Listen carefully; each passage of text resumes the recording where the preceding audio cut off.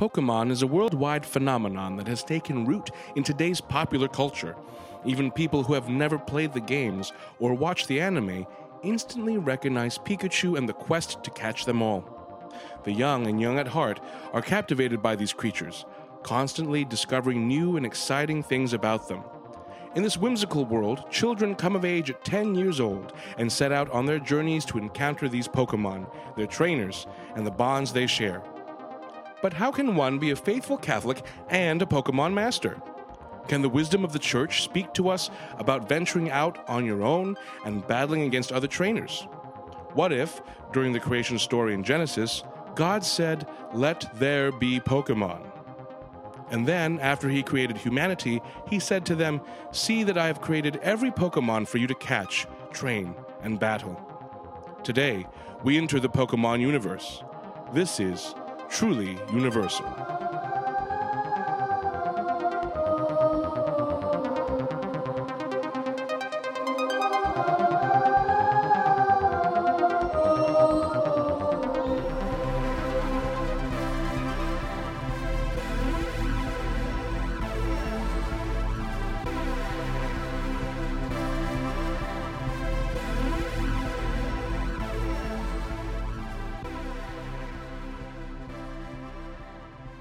Welcome to Truly Universal, the podcast where we discuss all things Catholic in another universe. My name is Rents, and I'll be hosting our second episode ever of Truly Universal. And as the intro done by the wonderful, velvety-voiced Ian did, we are exploring the Pokemon universe. So we have a great panel. Ian had to go, and we'll explain the reason why it's kind of epic, but we're replaced by my lovely sister. So let's go around and introduce ourselves, our name, and our favorite Pokemon to start off the episode. So again, I'm Rents. My favorite Pokemon is Gyarados, for sure, because the rocky, underdog story of the Magikarp being evolved into a Gyarados and killing it. So that's kind of my persona that I take on. But go ahead and pass it over to my left. Hello, I am Meg. My favorite Pokemon, and this is very ABG of me, I like Eevee a lot. Just because normal Pokemon are interesting to me because they don't have a set vocation and they can become a lot of things for a lot of different people. Nice. You use the word ABG. Is that another Pokemon acronym that my users are not aware of? Depends what universe you are in. Okay. Anyways, okay. So yeah, that's my sister, and across from me are the wonderful brothers. So go ahead. My name is Matt, and I have a very basic answer as well for my favorite Pokemon. My favorite Pokemon is Charizard. I think everybody's favorite Pokemon is Charizard. But if I had to pick one that was very obscure, that's not common, I would also pick Drifloon. To people who might not be familiar with newer Pokemon, it's like a ghost balloon. It tricks children into thinking that it is a real balloon, and then it carries them away. That is That is so terrifying. Oh man, that's crazy. Dang, now I feel like I gotta pick a Pokemon that's like super cool. But I guess right now the only Pokemon that's really coming to mind is also basic. It's Pikachu, but not the Pikachu you're thinking of. It's the Pikachu with the wrestling costume that you'll find in Pokken Tournament. Because that one can do like all these cool wrestling moves too. And plus, it's just like those little Pikachu that's going around like wrestling down a Gengar or anything. That's pretty cool. I think they call that the Lucha Pikachu. Pika Libre! Oh, that's so epic. I thought you were going to say that your favorite Pikachu is not the normal one, it is Ryan Reynolds. That one's a really good Pikachu too. I mean, come on. You got his like velvety voice and addicted to caffeine. Velvet. I think it's Ryan Reynolds' voice is more so like kind of like sweaty thighs. Oh yeah, you're right. I don't think it's that velvet. Yes. All right. So we all have our favorite Pokemon. But the question here is for the first one we have up to follow up that is, what is the Pokemon that you first picked in the video game series? So again, we have our favorite Pokemon, but what is the first one?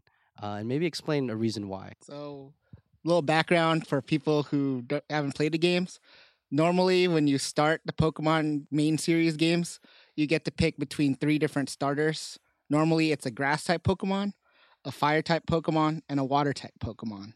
And for the very first one, red and blue, you pick either between Bulbasaur, Charmander, or Squirtle. I would like Charmander, but then if you play like Red and Blue, you get bopped during like the first couple of gyms because fighting fire against rock Pokemon like Onyx is very frustrating. And the second gym, you're against Misty with water, and water beats fire, so it gets super frustrating with the game. It's like you start off in hard mode. I think I usually chose Squirtle to make my life easier. So that tells me a lot about your personality. Okay, let's go next with Matt. So when I actually played the games, I started with Charmander, so that's why like Charizard is my favorite Pokemon. But as I played the games longer, I realized that Charizard is not really my playstyle. Charizard's like I mow down weaker Pokemon because I'm strong. But I actually like the Bulbasaur line more because I just like crippling a bunch of Pokemon by poisoning them. So pair that with the Drifloon and we have plenty to psychoanalyze with me. I'm gonna be weary around you next time in your house by myself. But let's go ahead and go ahead, Meg. What's the Pokemon that you started with? I just really resonate with Squirtle as being a squirrel. I don't know. I just always like Squirtle. Sometimes I did Charmander because I wanted to be fiery, but I don't think that's really my personality. I think I'm very free flowy water Pokemon type. For me, I was always Charmander. I just wanted to pick the best one, and I just thought it was the best one. Regardless of what Mark thinks about it being tough on Onyx, I You just bulked it up with like steroids or something. that's what I did. Melky Cabrera status. So let's go with the next question. If Nurse Joy gets Chansey and Officer Jenny gets Growlithe, what kind of Pokemon would priests have? Oh man, that's a tough one. I know, at least just from remembering from the first two generations, I think Slow King would be good because it's like really smart and has the giant shelter thing clamp onto its head. So it looks like a bishop's hat or like a Byzantine, like bishop's whatever you call it, because it's all shiny and stuff. Plus, it gets to like talk and it's like very intelligent too. The wonderful thing about the Pokemon is that, especially with like water and fire, it's very much symbolisms of Holy Spirit. But I was talking to Mark about this earlier. I think that a priest would have a water Pokemon so that they can go and baptize people wherever they are. I'm going to pick a Pokemon that maybe not everybody has heard of because it's actually one of the recent ones. I actually know this Pokemon exists only because my brother got me into watching Pokemon Sun and Moon on Netflix. So just picture a couple of men in their 20s watching a show intended for children. There's like an episode where there's a Pokemon called an Oranguru. It's called the Sage Pokemon, and it's like this ape, but it has like this headdress on its head. And like it listens to people's problems and likes to like make them feel like less stressed out and stuff. And the one in the episode that we watched was sort of like a bartender, and he would like listen to your problems and give you advice on how to like. Not only that, he also gave you really good drinks. Yeah, Wait, how did he give you advice? Do Pokemon speak English now? He just knows. He gives you a look and he's like, "You're right. I should go like talk to my friend that we argued," and he just knows. I've had lots of priest experiences like that where they just their presence already knew what I need to do, like the Holy Spirit. That's incredible. Or just guilt because you're a terrible person. The sass coming out. We bring you on for one episode and the sass is just coming out, little sister. All right, my pick would be Celebi. I believe if I remember correctly, that is one of them. Yes, though it's not related, but Celebi is also I think a Pokemon of time travel of time. Yes, of time travel. And I think the priest in its when they consecrate the Eucharist, they transcend time, and so I feel like not that the priest needs a Pokemon, but I feel like to have a Pokemon that transcends time the same way the priest does would be really helpful in that way. So yeah, good ones. I didn't know a lot of the newer Pokemons. So all right, next question. I just wanted to say one thing, that Celebi is also in the GS ball, and people think that stands for gold and silver, but it stands for God saves. Really? Okay, then I chose the perfect Pokemon. Fact check. It's really just gold and silver. Oh, okay. Our viewers would have been amazed at that. Okay, now let's start getting to the listeners. Let's start getting into the more theological aspect of Truly Universal. Let's dive deeper, kind of like what we did in the last episode. So, is making Pokemon battle each other ethical and moral, and why or why not? I feel like the definitely depends on the circumstance. Because forcing Pokemon to fight against each other, that's definitely ethically wrong. But if it's in the case of self defense, I consider the moral permissibility that Thomas Aquinas talks about in Summa Theologica, which states basically that it's morally permissible to act out of self defense to harm another, only if the initial intention is not such. Yeah, we actually talked about that a lot the last episode. I think Mark brought up the principle of double effect. Right, double effect, where you're trying to elicit a good intention and a good action, even though that there's a recognition that certain bad things will happen, and you're trying to, as best as possible, avoid having that bad thing happen while going for that good that would come out of it. Got it. So we can kind of delve into Pokemon being like a self-defense aspect of it. Matt, what else are your thoughts on this? Well, the games sort of try to portray Pokemon battling as sort of like a spectator sport. So, like, in a way, it's sort of like the difference between how, like, me punching someone out in the street is different from someone doing it in boxing. Obviously, those are completely different contexts. Pokemon battles can happen outside in universe, like a trainer battle or like the league or stuff like that.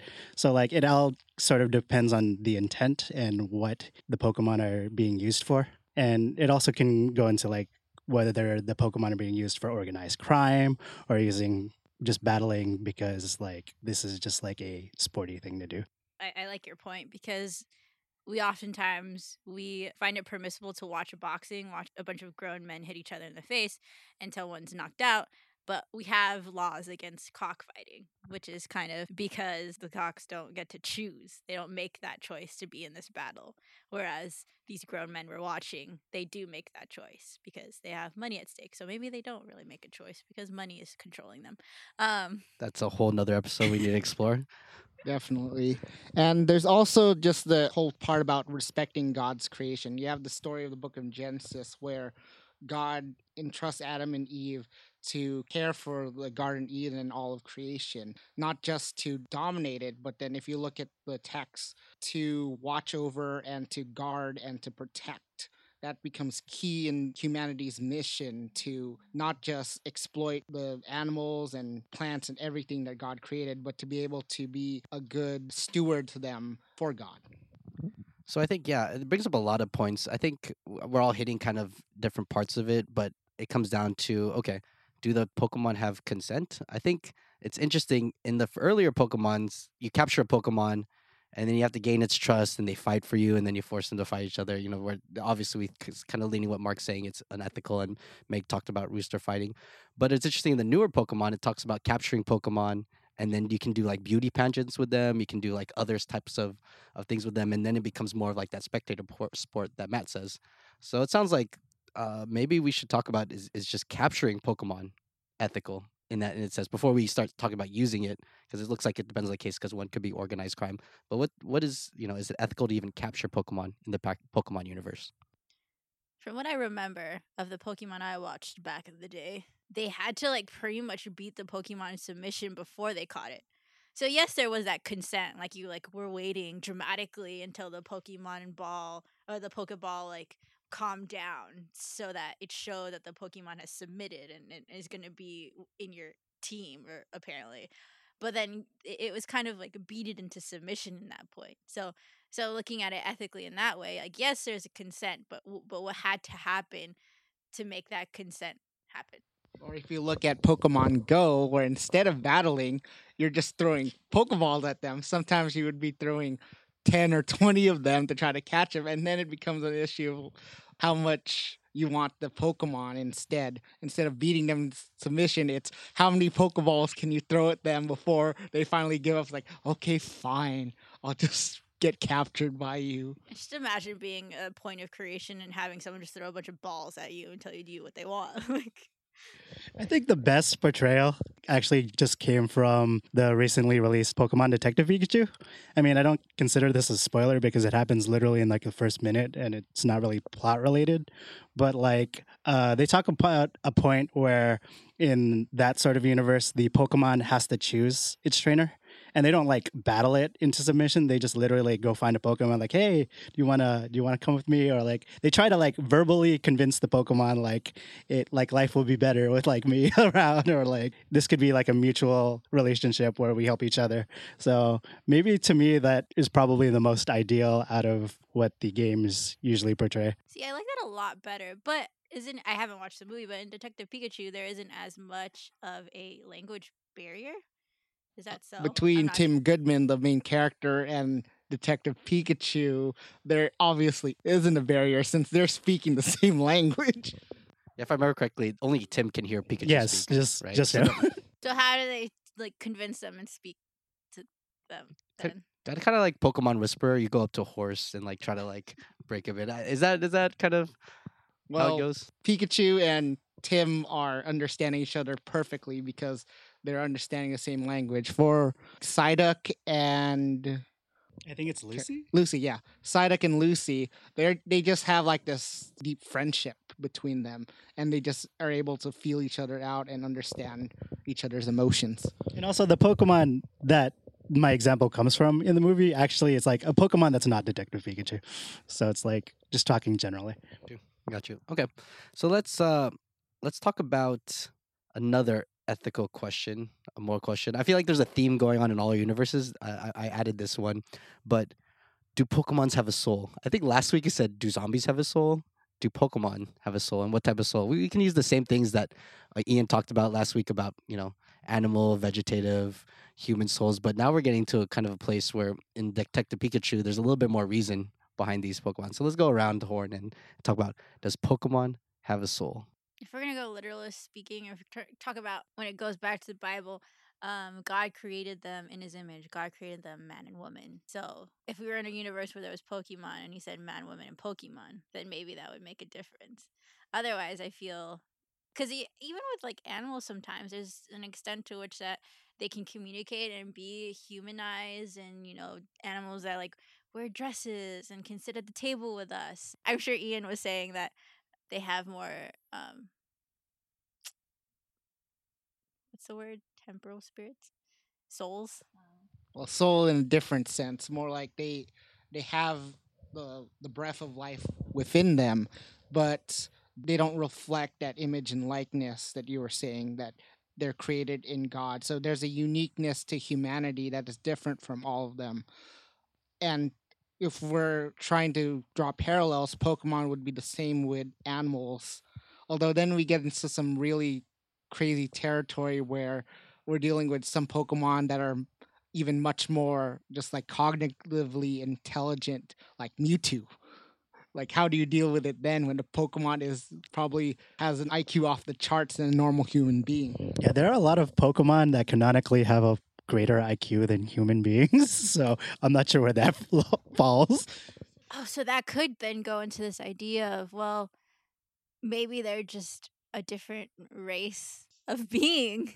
Like they're on our level, but they're a different race. I mean, when you look back in history, there's often times where there's different races that were considered a different species because we couldn't understand them, because we felt like they were lesser. But then there's those couple Pokemon that make us think, well, maybe there's something more because they're smarter than us or more capable in ways. And you realize, whoa, then what makes us different? What makes us The games actually state explicitly that humans and Pokemon share a common ancestor, so that actually might be something. Are we going to is Pokemon lore part of this episode, or are we gonna expand it in another episode? There's a couple of Pokemon experts that wanted to join, so I think we're gonna hold off Pokemon lore and the origins of a Pokemon for another day. But We go could ahead, Mark. still deal with this question.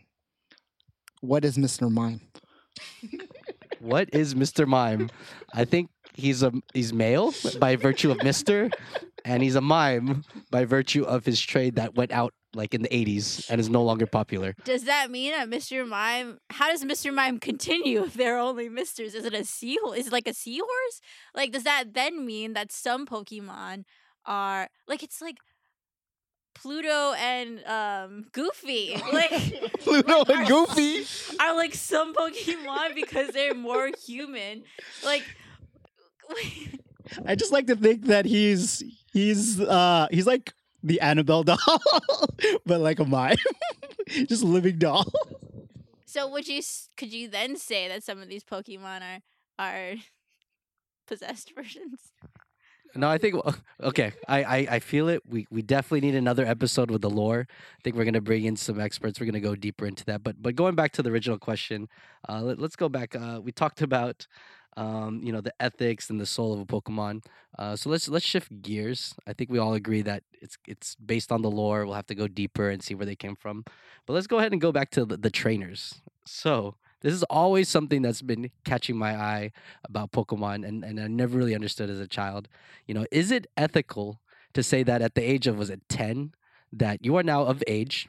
I'm going to give you this weaponized animal that you enjoy of an elemental of being, and go out into the world and be the very best, and go out and like randomly fight strangers and forage for food, and go from town to town on your own. Like what is that okay? Like what do we talk about the ethics of that going on? I feel like it's extremely dependent on the lifespan, the mortality rate, maybe of the humans in this world. I was just about to say the same thing. Because also, when you think about it, it's like technically in the Catholic Church, you can get married by 14, 16. So what then would make you an adult? Like 10 years old, kind of, if you compared it, would be considered an adult. So it's like, what if his mom was like 20, 16? I don't know. Like, Considering the age of many Pokemon trainers, that could be a very true possibility. Like, if you look at the designs of many of the adults in Pokemon, they look really young. So maybe. and it's not just because they're Asian. I mean, you're dealing with Pokemon trainers from all over the world. You have many diverse cultures, even. So there's people, but they all seem to look really young and like very active. Even like the old trainers, you're dealing with like Blaine.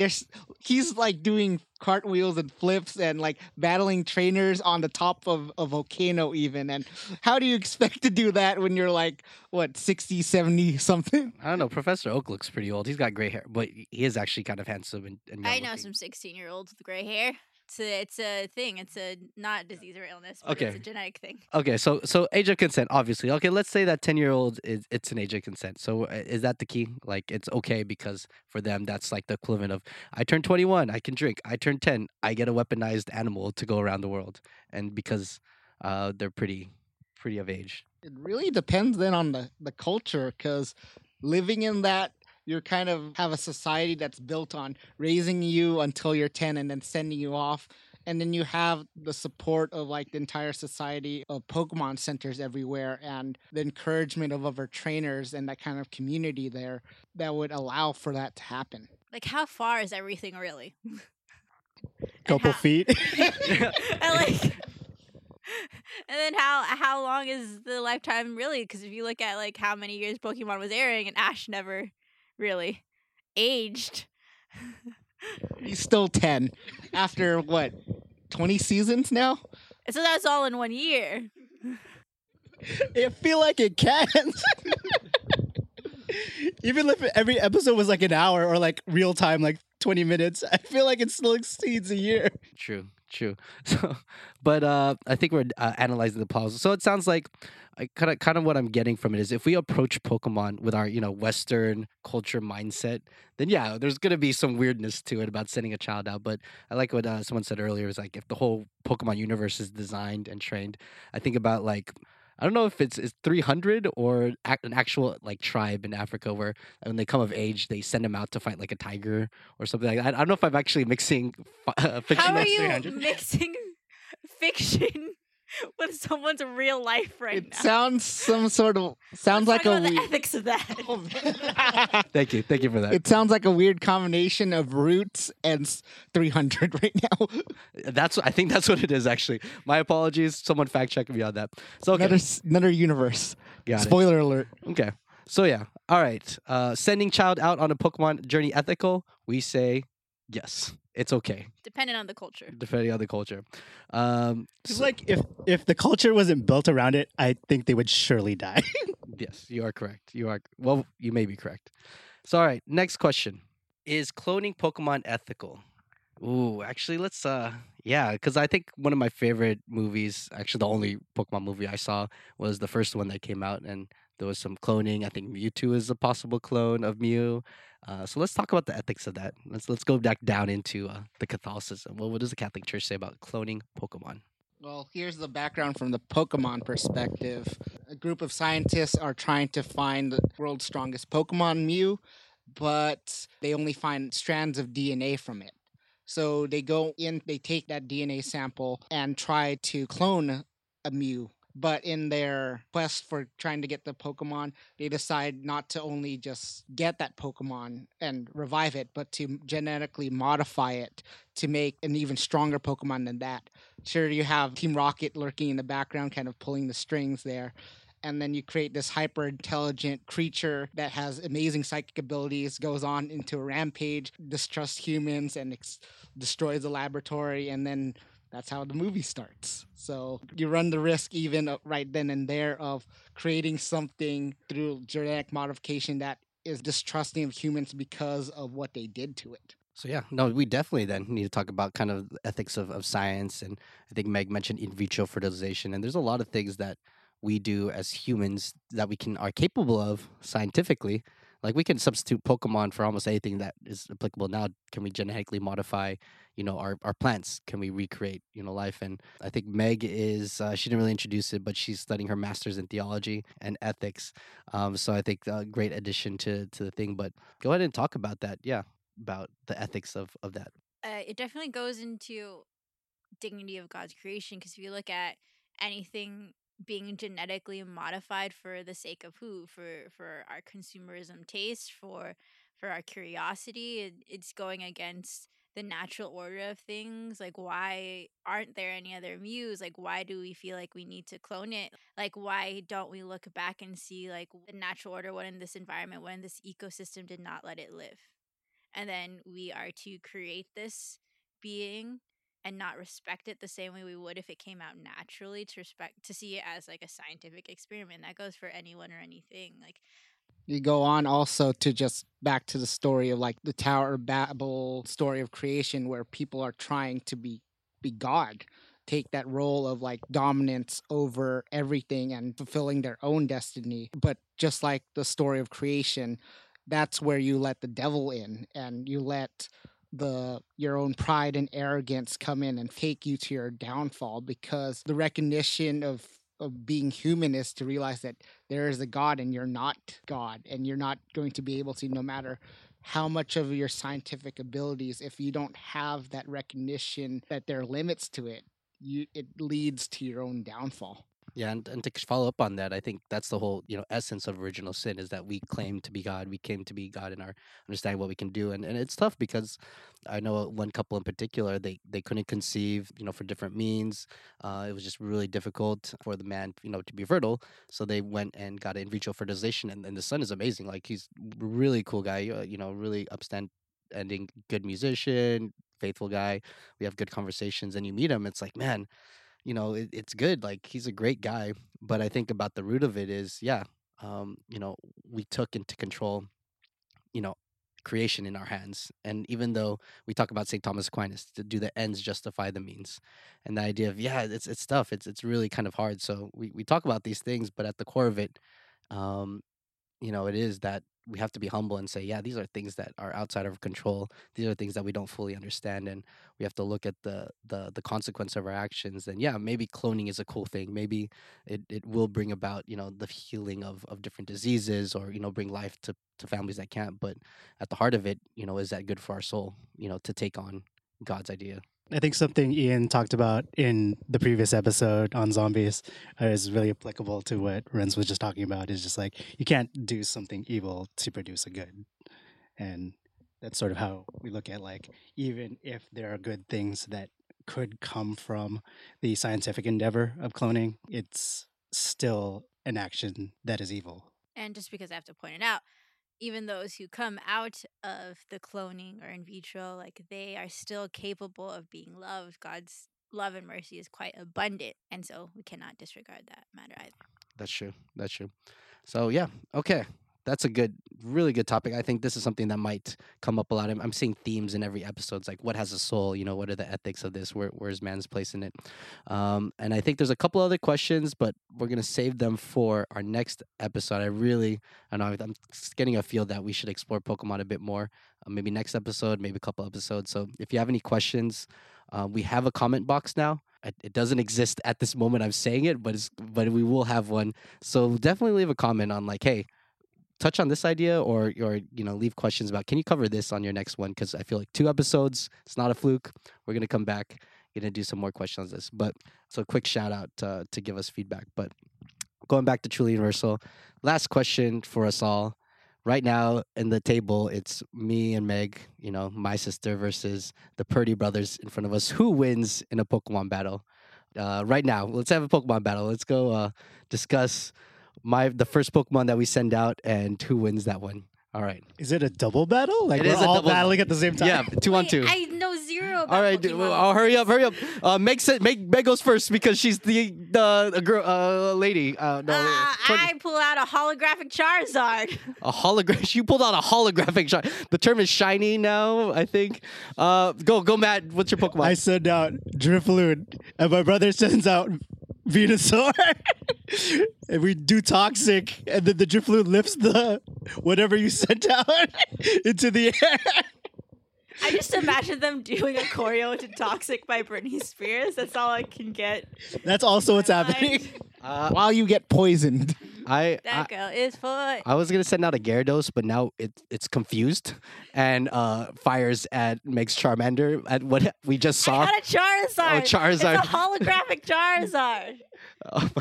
I think we lost that battle, Meg. We Well, you set us up for failure. He has a Pokemon trainer hat. he does. I am wearing a Childish Gambino hoodie. This is not... Never mentioned that. I don't think we did. No, we- But I'm wearing a hat of Ash from like the first season of this anime. Nice. And then I am just wearing a normal hoodie. I'm okay. Well, ladies and gentlemen, thank you for tuning in for Truly Universal. I'm Rents. I'm Meg. And I'm Mark. And I'm Matt. see you next time on Truly Universal.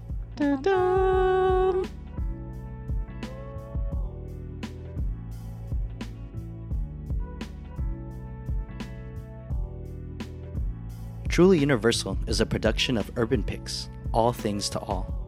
Visit our website at www.urbanpicks.com/Truly Universal, where you can find our show notes and social media links.